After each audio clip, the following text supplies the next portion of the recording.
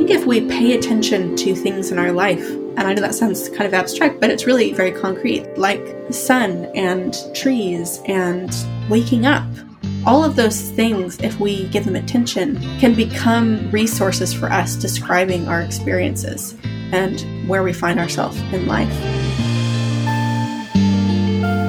Hi, I'm Brandon Nappy. Hi, I'm Hannah Black. And we're your hosts on The Leader's Way, an audio pilgrimage from Berkeley Divinity School, the Episcopal Seminary at Yale University. On this journey, we reflect on what matters most in life as we talk about all things spirituality, innovation, leadership, and transformation.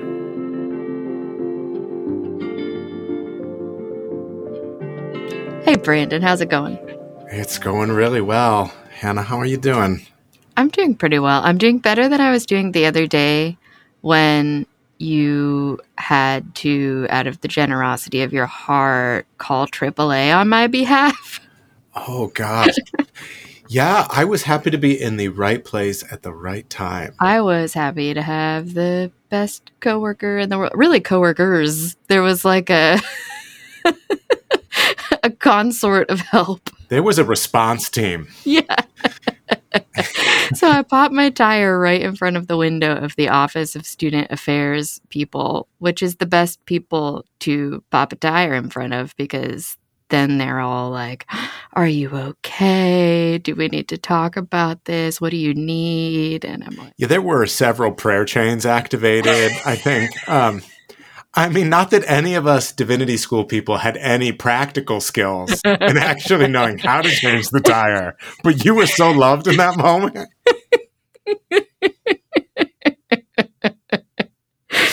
Oh my gosh. Well, another thing maybe the listeners should know is what I was doing in that moment that I felt needed so much haste and urgency was I was transporting a bunch of mugs with Saint Luke the Winged Ox on them, otherwise known as Lucas around the seminary. And listeners and all of our social media followers are about to have an opportunity to win one of those mugs. I just want to describe how good these mugs are. This is no joke. Think a campfire mug. Right. It is the perfectly sized mug. Let me just say, at the risk of oversharing, I've had several heated conversations with my dear wife over the years about my feelings about mugs. And that is that there are no more mugs allowed in the house. Right. We have a similar conversation. There's no room. It's appalling. But when I saw the Lucas mug, I issued a dispensation. I broke my own rule, and I might allow more than one into the house. Wow. They're that beautiful, and I just want to give you a lot of affirmation for your mug design. Like St. Luke, but make him a cartoon and slap him on a mug. Well, okay, speaking of things that are going on at the seminary, we are also in the middle of planning for and accepting applications for the Leader's Way certificate program. So we're accepting applications for Leader's Way fellows for 2024. I wonder, as the director of all the leadership stuff at Berkeley, if you could kind of give us the elevator pitch. We're here listening to the Leader's Way, but what's the Leader's Way certificate program? I am far too excited about the Leader's Way to confine my comments to the elevator. So I'm breaking out of the elevator. This is really a project of the heart.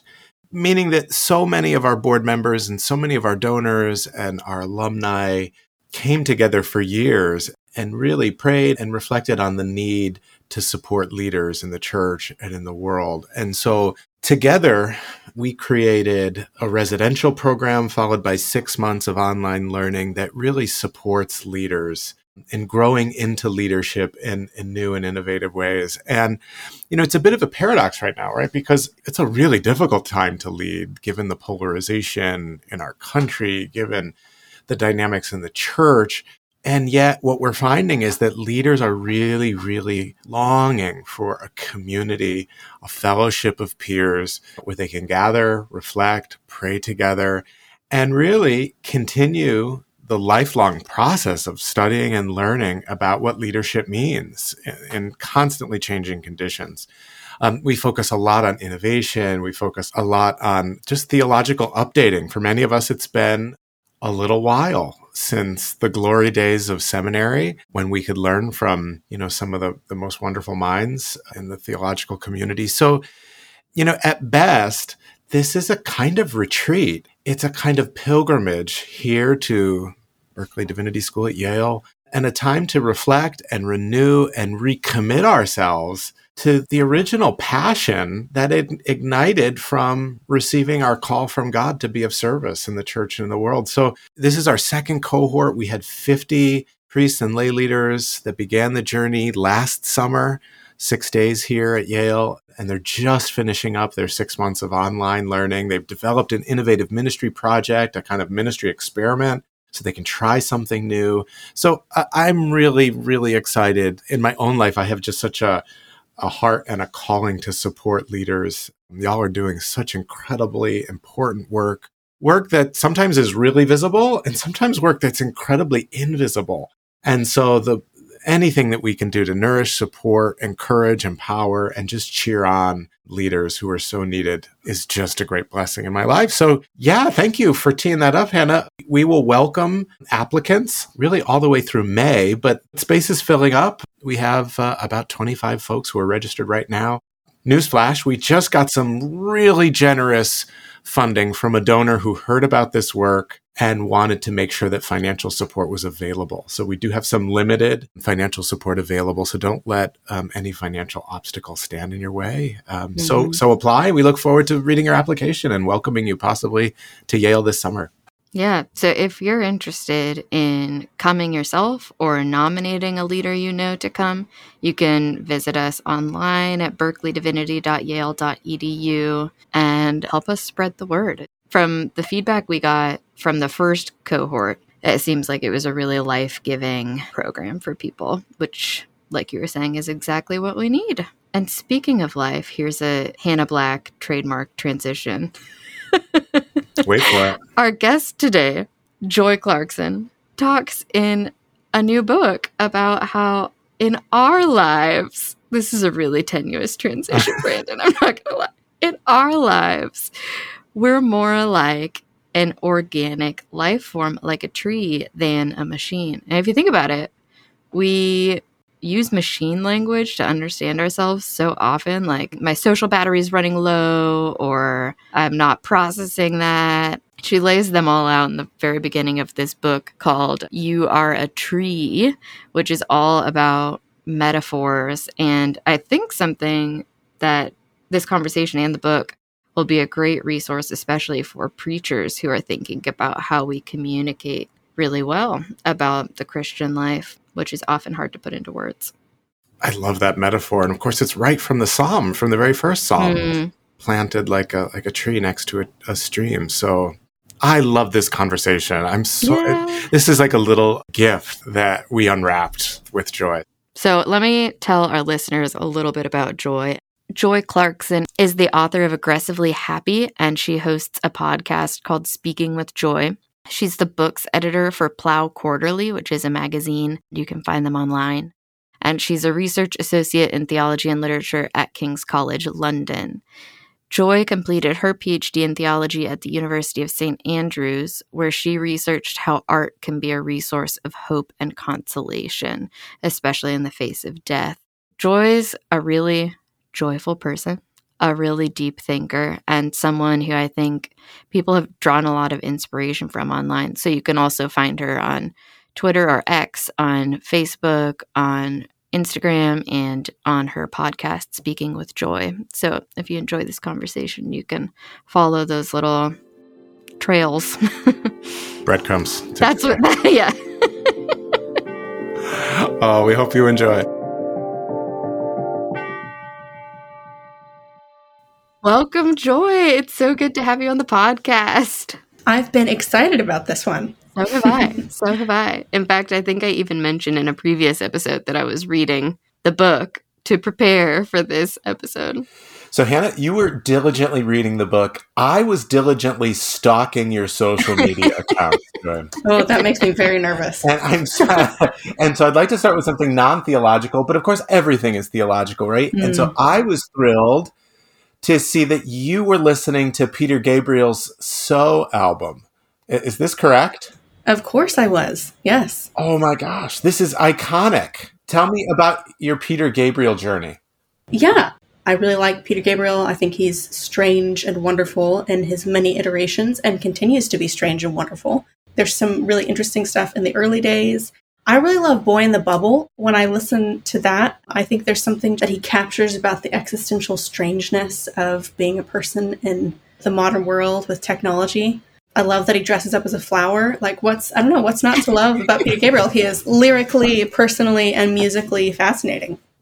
I love this. So a few years ago, you may know that Peter Gabriel went on tour and performed the So album from front to back. I know. And it was actually the first concert my kids attended. Wow. So we're setting the bar high. And he was wonderful and strange. Well done. And it was incredible. But there's actually a deeper point that gets to a question that actually is theological. And that is, as I was reading about you, obviously you have a really active social media presence, which is not actually something that a lot of theologians feel committed to. And so I'm wondering about, your public presence. You've written popular books on spirituality. You're also in the midst of writing scholarly things about theology. And I just wonder about how that works. And you seem to be bridging those worlds in a really beautiful, graceful way. Well, that's a very kind thing to say. And I have to say, I think on some level, I don't have a super systematic way of thinking about this. I think I gained a systematic way of thinking about it because I kind of accidentally ended up being on social media for the really lame reason that when I was writing my PhD, I was just kind of bored. And that was back in the glory days, I will say, of Twitter. And one could ask whether or not Twitter ever had glory days, but I think it did. Oh, for theology, it absolutely did. Yeah, and it was a great place to connect with lots of other, mostly graduate students, I think. A lot of people found themselves on there. But also, there was a point at which the algorithm on Twitter rewarded you posting really weird things. Like, I feel like the Peter Gabriel tweet would have been bigger back in the day. And so there was just a period of time where my kind of slightly unhinged PhD student brain was rewarded via this little app. But I also connected with a lot of interesting people through that. And I had the kind of weird experience, which I think a lot of people on the internet do, of having an account that was quite small and just tweeting about weird things that suddenly then became quite large. And then all of a sudden I had to start thinking about, oh my gosh, people can read this. Like, I know it's a public website, but like I post something and then thousands of people read it. So that caused me to think a lot about persona, not in just a negative way, but I think actually in some level for me, it was helpful to realize that social media is a place where we project persona. And then thinking about, well, how do we do that ethically? And how do you not become overly identified with your persona? I think that's actually the main danger of social media is it's not that you have persona. Everybody has a persona. Everybody chooses what they present to the world to some degree. It's when you come to believe that what people believe about you is true, is really you. Sorry, I don't know if you wanted that answer, but that is an answer. I wanted that.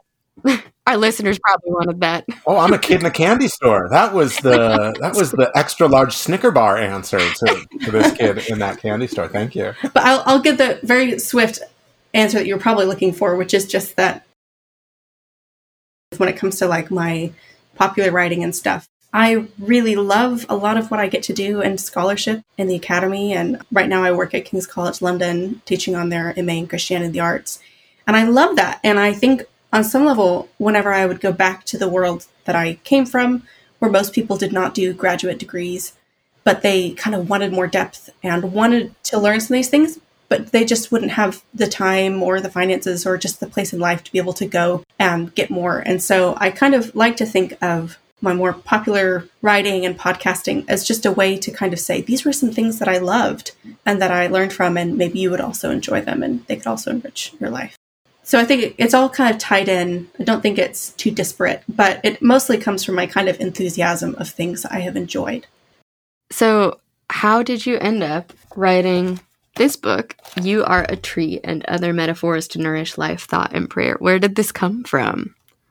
I think at a particular point in writing my PhD, I was interested in how metaphors for things began to kind of change over time. So, as like science progressed, you started to see a lot of language around the world being this intricate machine. And that wasn't actually a metaphor that lacked wonder. It was actually something that, as we grew to have a greater understanding of how the physical world worked, it was a way to describe the intricacies of things. But I was interested at that point in my PhD about how that metaphor became operative and then shaped how we relate to the earth. So we relate to earth as something that can give us lots of resources, like a machine that produces things, and then kind of seeing the impact of that on the natural world, that this metaphor shaped how we related to the thing that we were using the metaphor for. And then also with human beings, with society. So that was just kind of like an offshoot of something I was interested in while I was doing my PhD. It was also just something that kind of impacted my personal life. So you asked about social media, and I had this really weird experience where I went off of social media for 6 months while I was finishing out my PhD. And then I went on, and the first day that I went on, I posted just kind of an off-the-cuff tweet about, is something that I had been thinking about during my PhD, that you're not a machine. You're more like a garden. Machines act the same way every day. They do the same thing every day. That's not what humans are like. We go through seasons. We have different needs. And the tweet went really viral. Literally the first tweet back from my hiatus. And I was like, oh no, this is too much. I'm signing off again. But it made me realize that that wasn't just my own kind of personal proclivity to be interested in these metaphors, that actually the metaphors we use to describe ourselves have really practical implications for how we treat ourselves, how we relate to other people, and how we think of our relationship with God. And so I knew I wanted to write something about that. And then I sat with that for a long time. I read a whole bunch of books about metaphor, as you do when you're a scholar and you get interested in something. And I settled down on wanting to do kind of meditations on 7 metaphors that had lasted. 7 metaphors that have been with us and continue to be with us for thousands of years. They're largely metaphors that are in the Hebrew and Christian scriptures. So I kind of put those into conversations with our modern metaphors and thinking about kind of the role of metaphor, both in theology, but also just in practical living and spirituality. I love a good metaphor. I'm a preacher, Joy, and I feel like it's a primary currency in preaching and obviously also in theology. And I wonder, for those listeners who may not have a deep theological education, may have not thought about a metaphor since sophomore year of high school. I wonder if you could unpack how this works, because it's always struck me as interesting that a metaphor is both similar to the original thing you're trying to describe, but it's also really different than the thing, right? And so, can you unpack for us the sort of metaphysics of the metaphor? How does it all work? So, okay, I'll take you back to your freshman English class. There are metaphors and there are similes, right? A simile is something that talks about the similarities between one thing and another thing. So I always like to use the example of, I did my PhD in Scotland. So Bobby Burns says, my love is like a red, red rose. A simile is saying, well, this thing has these attributes and so does this other thing. The operative word in metaphor is not like, as it is in a simile, but it's usually like is. So a metaphor doesn't say my love is like red rose. A metaphor would just say my love is a red rose. And there's something kind of strange in doing that, right? Because we intuitively are compelled by that, but also know that you're probably not in love with an actual flower, right? You're in love with a person. So what's happening when we do that?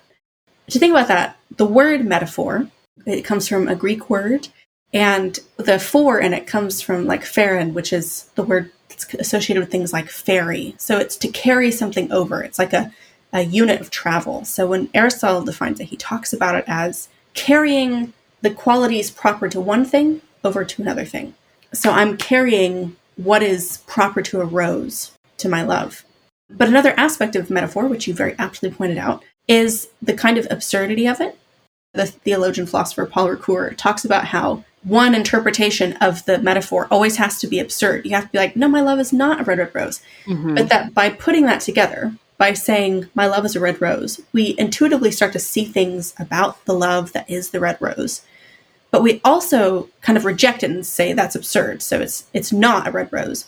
But in the very process of doing that, we have to kind of pay attention to both the rose and the love to notice the qualities that are not like it. And so in my mind, a metaphor is really fruitful because it invites us to pay attention to what things are like and what things are not like. And so I think it makes you pay better attention, in my mind, than a simile. But a part of the pleasure of metaphor is knowing it's not the thing, but taking pleasure in kind of knowing the ways in which it's like a thing.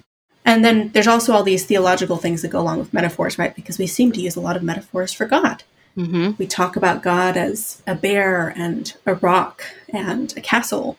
And I will say this was one of the things with writing the book that I joke about, which is that I'll be describing, like safety as a castle. And then I would end up being like, but the true castle is our Lord Jesus Christ. But I think there's something that makes sense about that, because if we believe that God is the source of all being, then in everything that we use to describe him, God is kind of at the root of it. And so we find that even in these weird metaphors, you somehow stumble your way back to a creator. Is there one metaphor in particular that you would want to share with us? From the book? Yeah. I'll pick one. And this was actually kind of a family of ones. One of the ones I had a fun time writing about was love is a disease. Some people, when they hear that, they're like, what? That's weird.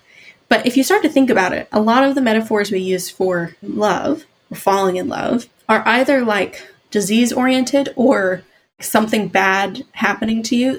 You fall in love, you're crazy in love, he's crazy for her. They're lovesick, right? We talk about being lovesick. There's a lot of writing about this. So like in that one I wrote about, the Phaedrus, where it's describing like whether or not it's better to have a lover or not, because love makes you crazy, it makes you neglect all your obligations. But I loved thinking about, why do we use that metaphor? What is it about love that is like a disease? And I think a lot of it is this sense that it's something we catch. Mm-hmm. It's something that kind of affects us in ways that make us feel out of control. Mm. It can be a destructive force. And so I liked thinking about that, but I also liked thinking about, like, in a way, that metaphor takes agency out of our hands. It makes love this thing that happens to us. So I also liked thinking about what are other metaphors we use for love. Love is a home, so we feel like we belong with someone. You also talk about shutting someone out or letting someone in, like you're a house or someone who belong, mm-hmm. feeling at home with someone. So that was one I really enjoyed writing, was kind of thinking about what are the implications for the metaphors we use to describe love, and what kind of posture do they invite us to take towards how we love and how we think about love. Toward the beginning of the book, you talk about feeling like a potted plant, but kind of going from place to place, and you're unable to put down roots, and then you start panicking. Could I even put down roots if given the opportunity? And you and I have led these academic careers that have brought us from, one place to Southern California to the UK to who knows where next. You're on the move right now. Is there a way to not feel like a potted plant?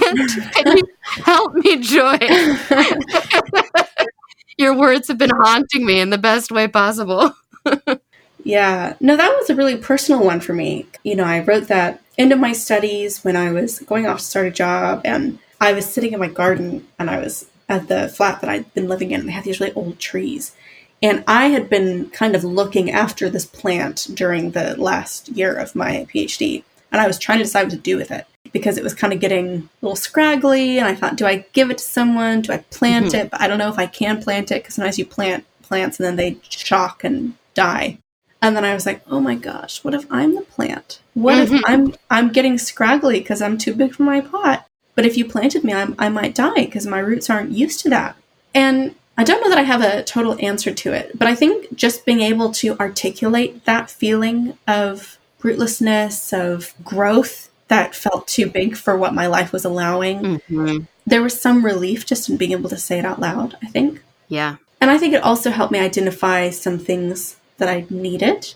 I think being able to describe your discomfort gives you, again, more agency, because you can kind of think, well, if my discomfort is caused by something like not having enough space, not having a place to put down roots, then I can think about what I need to do in my life to move towards that.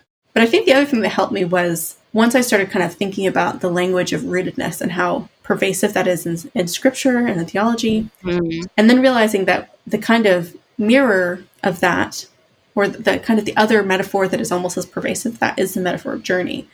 And that these seem kind of in conflict, because I can't be a tree that's rooted and also be on a journey, right? Like the one thing we know about trees is that they tend not to move. Like that's kind of mm-hmm. what they are. I found this really poignant in that it's actually, those two metaphors are in Psalm 1. So Psalm 1 talks about, blessed is the man who does not, and it's all language that has to do with being on a path, And that's language all through the Psalms, is about the path you take and the way you walk and the way that God illuminates the path and the paths that you avoid. So that language of kind of path of life imagery is all through the Psalms. But then in the second half, it switches to a tree. So the blessed man is both somebody who's on a path and somebody who's a tree. And that's this kind of conflict in the Psalm. But I also think that's kind of just a conflict inherent in being a human being, that what it looks like for us to thrive looks a lot like rootedness. And that's something we can get in life. We can find ways to root in places and in people and in worthy work. But then there's also this kind of itinerant nature of being a human being that is always at conflict with that. I think for me, I found relief in realizing that those things always kind of live together in my experience of the world. At least that's what I'm saying for the moment. Well, and I'll add that reading you thinking through that metaphor gave me such a sense of calm and whatever the opposite of feeling crazy is, because I thought, oh my gosh, this feeling I've been carrying for all these years of hopping around is something that somebody else is experiencing. And I think that's something that metaphors do really well, is they can explain intangible feelings or ideas in such a way that we can go, yeah, I relate to that. Well, and I think what's really helpful in your presenting us with several metaphors is, in fact, we need more than one. And often more than one is apt to describe like how we might be showing up in the moment if we're using metaphors to describe ourselves. And I'm thinking about the seasons. And I think one of your posts was describing winter, and you're trying to sort of relish the winterness of winter. And the seasons of the year have often been a helpful way for me to think about where I am in life. And what I often realize when I'm trying to sort of peg myself in one season is actually I'm in several seasons at once. And maybe, you know, my home life is in one season, my work life in another, friendships or my relationship with play and fun is in yet another season. So I wonder, Joy, you know, like how you think about the multiplicity of metaphors necessary for life, and in your role as a theologian and writer to sort of remind us that there's other metaphors that could be used. That's a great question. I think a big part of it has to do with the, you know, you pointed out the little brackets not that I have in all the chapters, right? So yeah, people are not trees, you know. And I think metaphor does this for us because inherent in it is like the understanding that whatever we're describing is not just the metaphor, right? That you are not just a tree. So I think actually metaphor is really helpful in this. But I think keeping in view that we are just using metaphors, to use that phrase, right? It's that what this is not. And I think actually a lot of problems in life come when we forget that we're using metaphors. So something I've been thinking about recently is sometimes people talk about like a battle with mental health. And, you know, I've had my own kind of experiences of that. But if you describe coping with or dealing with mental health as a battle, sometimes it can feel like battle. Sometimes you have to be strategic and eliminate some things and approach it. But if you forget that that's a metaphor and it becomes really operative, then you might have this very aggressive sense of almost like your own mind as an enemy that you need to attack. Yeah. But whereas if you remind yourself, no, that's a metaphor, and maybe it's a metaphor that's not working for me, maybe I need to try another metaphor, then I think that's really helpful. And I think that when it comes then to needing lots of different metaphors, part of that is having a lot of metaphors in your mind to draw from. Yeah. And I think something that helps us with that is in the book, at the end of every chapter, I have kind of like a collection of poems and images and movies that I think kind of help give us more metaphors for various things in our life. So that's an element of, you know, reading and listening and having kind of those metaphors in our world to draw from. But then I also think just paying attention to life, because most of the metaphors we use come from visible, tangible things that happen in our life, right? If I say you're a tree, it's because I've seen a tree and I've seen a tree blossom and I know what a tree is like. And so the more I've paid attention to that tree, the more I kind of know what a tree is like and how it relates to me. So I think if we pay attention to things in our life, and I know that sounds kind of abstract, but it's really very concrete, like the sun and trees and waking up, all of those things, if we kind of give them attention, can become resources for us describing our experiences and where we find ourselves in life. That's why I included in the kind of epigraph to the introduction a quote from Billy Collins' poem, which is where he's writing about, I think, a romantic partner. It's a really funny, kind of playful poem. And he says, you are, and then he names all these different things, the breeze in the orchard, the apron, all these things. And then he goes, but you're definitely not all these other things.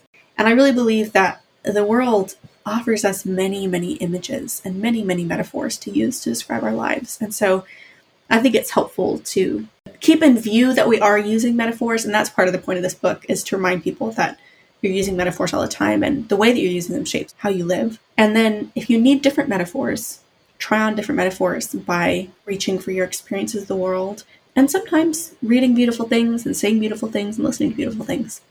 I mean, it's a lot for one podcast episode, but I do want to hear a little bit about Aggressively Happy and about the children's book that you wrote. Oh, yeah. So I'll start with the children's book. That I wrote with my brother. It's just so cool. Which was really fun. And it was actually based on a poem he wrote when he was like 9 years old that we found in a shoebox. Oh. And he was writing about, at that age, like all the different things his treehouse could be as a kid. And he was like, that's a really like lovely thought. That as a little kid, I was thinking consciously about what I could do with my imagination. Oh. And, we thought about how so much of our childhood had just been enriched and shaped by a lot of kind of boredom, having lots of free time to just do stuff. And that was such a valuable thing for us. And I think there can be a temptation to kind of avoid boredom now. We kind of don't have to ever be bored. Kids don't have to ever be bored. There's something to do all the time. We have handy little screens, or you feel like you need to be like learning something or being, doing some kind of task. And so the book was kind of our little way of remembering and hopefully encouraging other people, over the children and also the parents, to let kids be bored in a good environment, and seeing how when you do that, it allows your imagination to kind of roam and you can become all these different things. And that's actually a really important part of development for kids as well. And it was illustrated by this incredible artist who did kind of like a Where's Waldo style. Very, very detailed. And he has certain items that are in every page. So there's the dog is in every page, the cat is in every page, the bowl of macaroni is in every page. So kids also have fun looking for those things. And the book would not be what it was without Joshua Timothy Taylor's beautiful illustrations.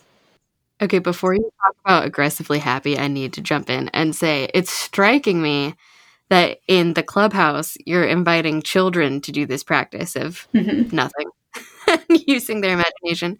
And in the metaphor book, you're kind of asking us as adults to do the same thing. You never would have thought, oh, I'm a potted plant, unless you were just sitting there, letting your mind wander and looking at the world around you, paying attention, being still.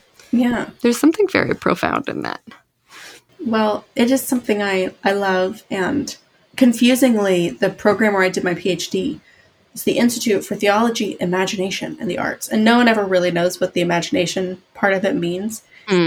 But for me, I think if it means anything, it means that kind of attention to the ways in which our thoughts can shape the worlds we live, the way that we are always imagining, that metaphor and imagination are not kind of extras to thought, they're integral to it. And so being conscious about how we nurture and cultivate our imagination matters. Yeah, and then Aggressively Happy, that was really fun to write. That was partially a fruit of my having been on the internet too much. Which was just that I noticed, and this was, I don't think it's exaggerating to say the last few years, I think have actually made life tangibly harder for a lot of people I know. But I noticed that even before that, people had this tendency to, if I posted something like happy, I would get really angry comments. People respond really negatively to happiness. And they usually assume that you haven't ever suffered if you're happy, like that you're just kind of like a shallow person, or that you're unaware of the sufferings and injustices of the world, so that you're ignorant, or that you're just callous, that, you're just out there for your own advancement. So kind of that way of thinking about happiness or positivity kind of makes it seem like you can't ethically be happy, like the happiness in this world is ethically wrong or just unintelligent. And I really profoundly disagree with that. I think if you take that posture and you deny yourself various joys and happinesses, then you're just a more unpleasant person for everyone in your life. And that doesn't actually help anyone. It just makes you feel more righteous. Yeah. Sorry, I'm being very polemic, but I think that is true.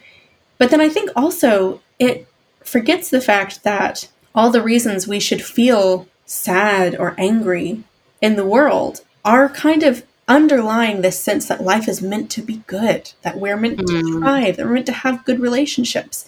And I think if you lose touch with that kind of undercurrent of joy, you just become bitter. It's not a productive anger. It's just a kind of cynical anger. Yeah. So anyway, so the book is actually much lighter than it sounds. It was kind of it's a collection of essays on kind of different facets, I think, that it takes to be happy in the world. The title is actually taken from someone who responded to some very innocuous tweet of mine and said, "This is disgusting. You're so aggressively happy." And I was like, you know yes, what? I am. I am. And I literally was like, thank you. I'm adding that to my Twitter bio. And to be fair, like, I don't resent this person at all. I sent them a copy of the book. Anyway, it's 10 essays. I hope humorous. I did try to make them humorous, but about kind of a case for happiness and how to be happy and why it actually does make a difference.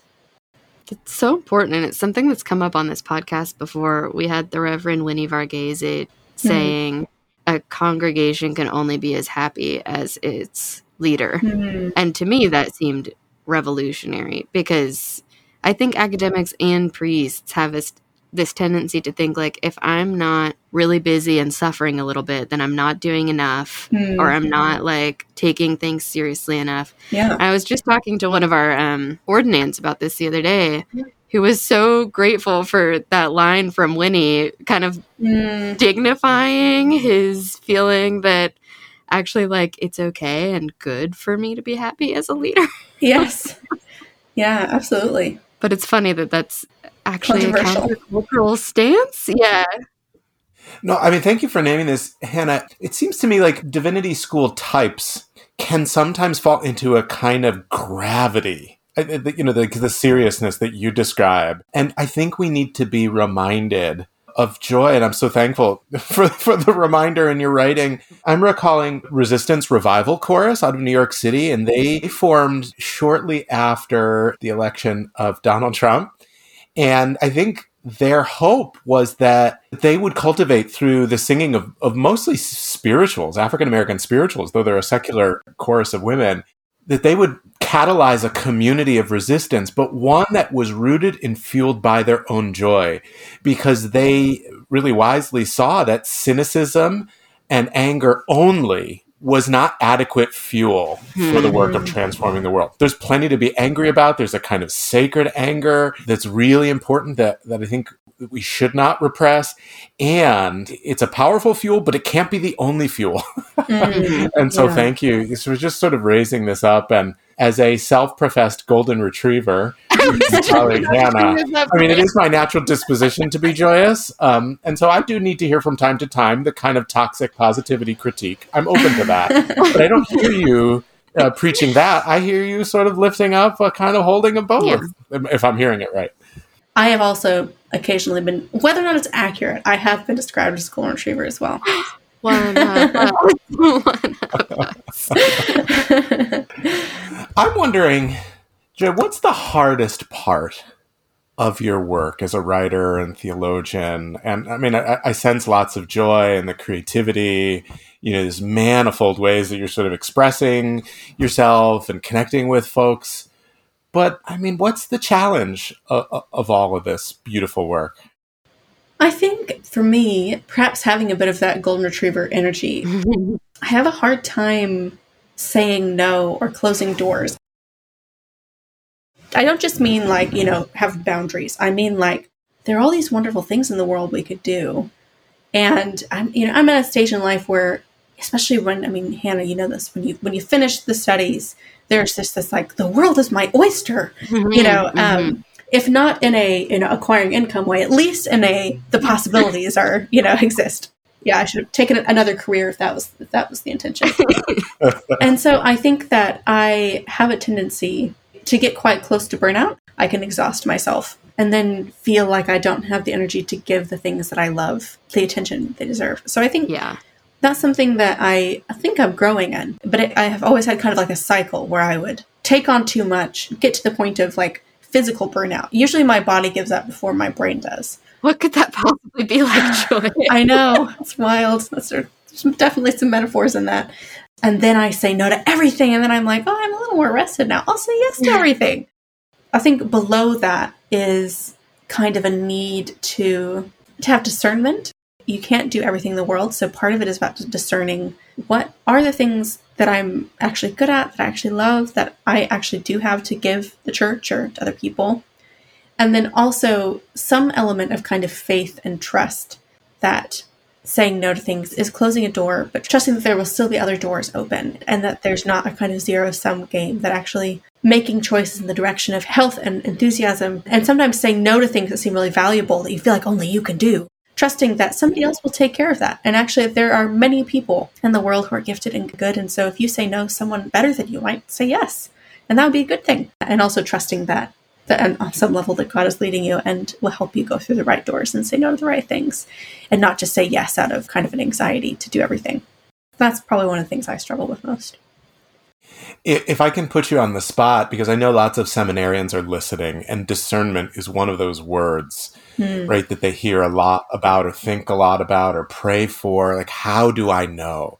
What is my path? And do you have any wisdom, either for seminarians, aspiring theologians, or, lay folks who've stumbled upon this podcast, teachers, lawyers, doctors, plumbers, your average believer who is maybe a little frustrated. Like, God, just tell me what it is that I'm called to do. I mean, I can think of so many moments in my life where I just wish that God would be a little clearer and just give me a map. But can you say a little bit about what discernment means for you, but sort of practically? How do you discern? Are there various types of prayer or practices that help you discern?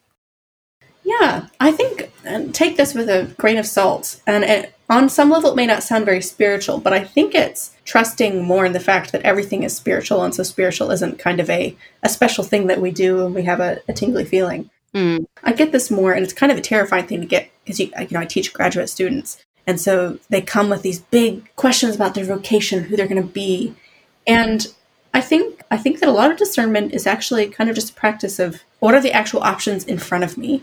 What am I good at? What do I consistently find myself doing? What do I need?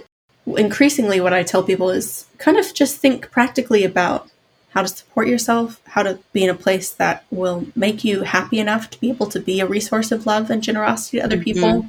Think about what kind of life you want to have, and think about where you consistently find yourself. Not everything that you need to discern will be easy, right? There are things that I do in my life that I think I am called to that are not easy. But I think that there is a sense that we are called to the things that we continually are drawn to, and kind of looking at our desires, I think, is also important, and not feeling guilty about going in the direction of desire. And also just, I don't know, this is advice I give people a lot.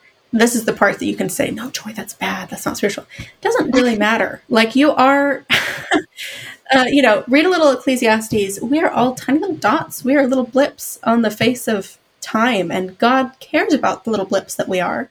But you're not going to mess it up if you decide to do this internship instead of that internship because you wanted to. Yeah, louder for the people in the back. just kind of relax, do what you want, do what you can do to support yourself, go in the direction of relationships and health and happiness. Just remember that you're not a big deal. So Augustine is just popping up in my mind. I'm hearing so much Augustine in terms of the desire, but also love God and do what you will. Yes. Right? I mean, ultimately, we trust that God's providence is even bigger and has even more sovereignty than sort of the whim of the moment or our sort of, our walking this path or that path. So thank you for sort of the reminder and to trust in providence. Yes. Amen. Yes, and amen. Yeah, I like to think God doesn't need me to do anything. It could just happen without me 100% of the time. But being part of the song and dance is kind of fun. And I can do it over here or over there. I know. I was also thinking recently, I think God guides us and we trust providence, but also we get to make decisions, no matter how much that actually influences the course of our life. Right. And so on some level, think that's pretty cool. I can look at something and say, this one sounds like more fun, is closer to my family. Yeah. And, and you can choose that, and kind of also on some level relishing the fact that you can choose and that there's not some imaginary one that God's like, you picked the wrong one. Yeah. Yeah, you went through the wrong door. Now, what's my plan now? God didn't miscalculate so that your small decision in the other direction would actually mess up his plan. I'm so sure that I've said this before on this podcast, and I'll say it again, but I'm thinking of Thomas Keating, the sort of founder of the Centering Prayer Movement, Trappist monk, and Yale student for a year anyway. He used to say, your spiritual life is none of your business, for precisely this reason. Sort of like God is sort of working in your life, and we can really, really overthink what God might be asking us to do. It's brought me a lot of relief sometimes to remember the providence of God in all of this, and in the power of my own choice. And at the end of the day, God's going to make even my imperfect choices somehow better. Yes. Yeah. A tradition of ours has been to land the plane by thinking about hope. And so I'm wondering, Joy, as you think about the work ahead, the challenges of the world, the urgency of so many issues, and amidst what feels like a dumpster fire, simile alert, what gives you hope amid all of this? The very first thing that came to mind, so I shall just say it, are the faces of my nieces and nephews. So I dedicated Aggressively Happy to my namesake niece, Lily and Joy. Oh. And I think there is something about children and their innocence that is inherently hopeful. They haven't grown cynical yet. But I think there's also something about children that makes me recalcitrantly hopeful, because if you look at a child and you say, no matter what happens to me, my life will be shorter than theirs. They have to live in this world that we live in. And so I have to be hopeful that we can change things, that we can give them the tools they need to live well, that we can continue to nourish and pass on the faith to the next generation, or else I'm betraying them. And so hope is both something that they inspire in me, because there is something hopeful and promising about children, but there is also this sense in which they remind me that it's kind of almost my duty to hope, so that I can, in my adult way, help make the world a better place for them. Oh, this has been such a beautiful conversation, Joy. I'm so thankful. And we covered the great Peters and Pauls of Christian history, Peter Gabriel and Paul Ricoeur, and we ended with hope. Like, this is a full conversation in my book. I'm so happy this morning. How long have you been waiting with that one? About 40 minutes. It's beautiful. Really beautiful. Oh my gosh. Thank you so much, Joy. It has been a joy. I can't wait to keep talking, keep reading, and I am looking forward to our listeners grabbing a copy of You Are a Tree and enjoying it as much as I have. So thank you so much for this. Thank you.